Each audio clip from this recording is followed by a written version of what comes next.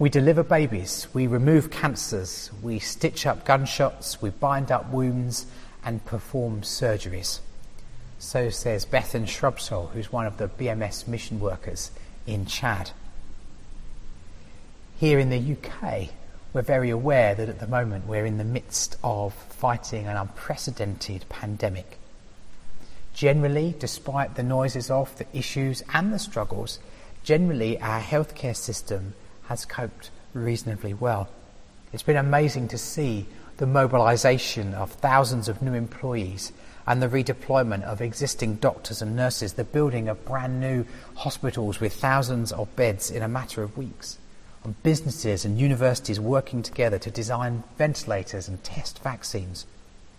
All of this is made possible in part because we're fortunate enough to live in a country that is well resourced, where there is enough wealth and enough will. The situation is completely different for many people in other parts of the world where there just aren't the resources to do all that we have been blessed by in recent months. It's completely different for the remarkable staff at the Guinea-Bissau 2 hospital in Chad. Despite limited resources, they treat anyone who comes through the doors of their desert hospital, often people who are desperately poor and could never afford the fees for access to a government hospital. As COVID-19 spreads across the continent of Africa, these limited resources are going to be tested in an unimaginable way, which rather begs the question, what drives the medical staff and our friends, the Spears family included, to joyfully dedicate their lives to looking after sick and destitute strangers? In Genesis chapter 1 we read, God said, "Let us make humankind in our image, in our likeness, so that they may rule over the fish in the sea and the birds in the sky, over the livestock and all the wild animals, and over all the creatures that move along the ground." So God made humankind in his own image. In the image of God he created them, male and female. Friends, being made in the image of God means that every human has incredible value because they are in some way like God, the created, reflecting the Creator. This value is not something that we can earn, and nor is it something that we can lose. It's bestowed on the rich and on the poor, on the healthy and on the sick. It is a gift. This wonderful truth is something that is always good to give thanks for. It's always worth marvelling at and rejoicing in. It's something that compelled David in the Psalms to sing, "When I consider your heavens, the work of your fingers, the moon and the stars which you have set in place. What is mankind that you are mindful of them? Human beings that you care for them. You have made them a little lower than the angels and crowned them with glory and with honour." It's clear from the creation account and David's psalm that as image bearers we are loved and cared for by God. This is the case despite our image and the image of all humanity being tainted by sin.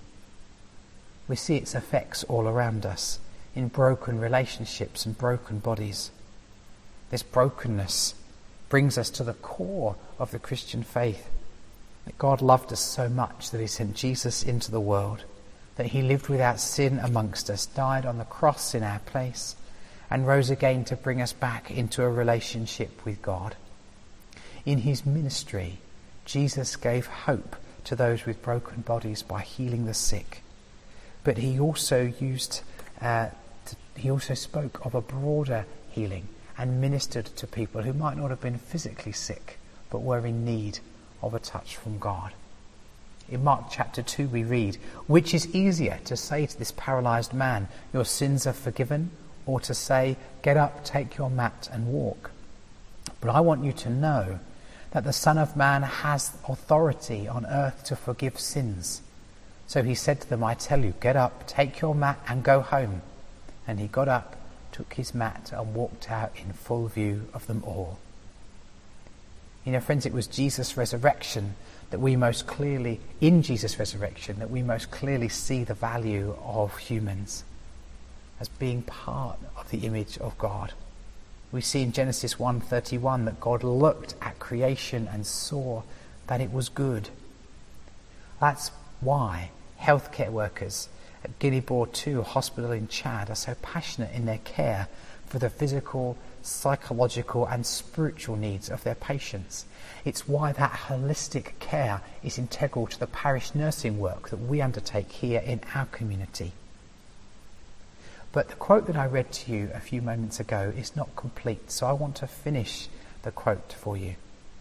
It says, "We deliver babies, we remove cancers, we stitch up gunshots, we bind up wounds and we perform surgeries. We pray for the broken-hearted, we show poor people a Christian welcome and we see them come to faith in Jesus. We do all of this every day. We do it through the heat and the long hours and the tears. We do it because people here need us and because Jesus commands it." You see, despite the limited resources, the constant demands, the folks in Chad are compelled to follow Jesus' example in loving their fellow image bearers, attending broken bodies, sharing news of God's love, bringing physical healing and eternal hope. In Corinthians we read, "When the perishable has been clothed with the imperishable, and the mortal with immortality, then the saying that is written will come true. Death has been swallowed up in victory. Where death is your victory, where death is your sting." Friends, I hope you'll join me today in asking God to bless the efforts of the Spears family and all those working at Guinea-Bor 2 Hospital in Chad. And that you'll join me too in praying that God may continue to find servant hearts and sacrificial living amongst us too. Amen.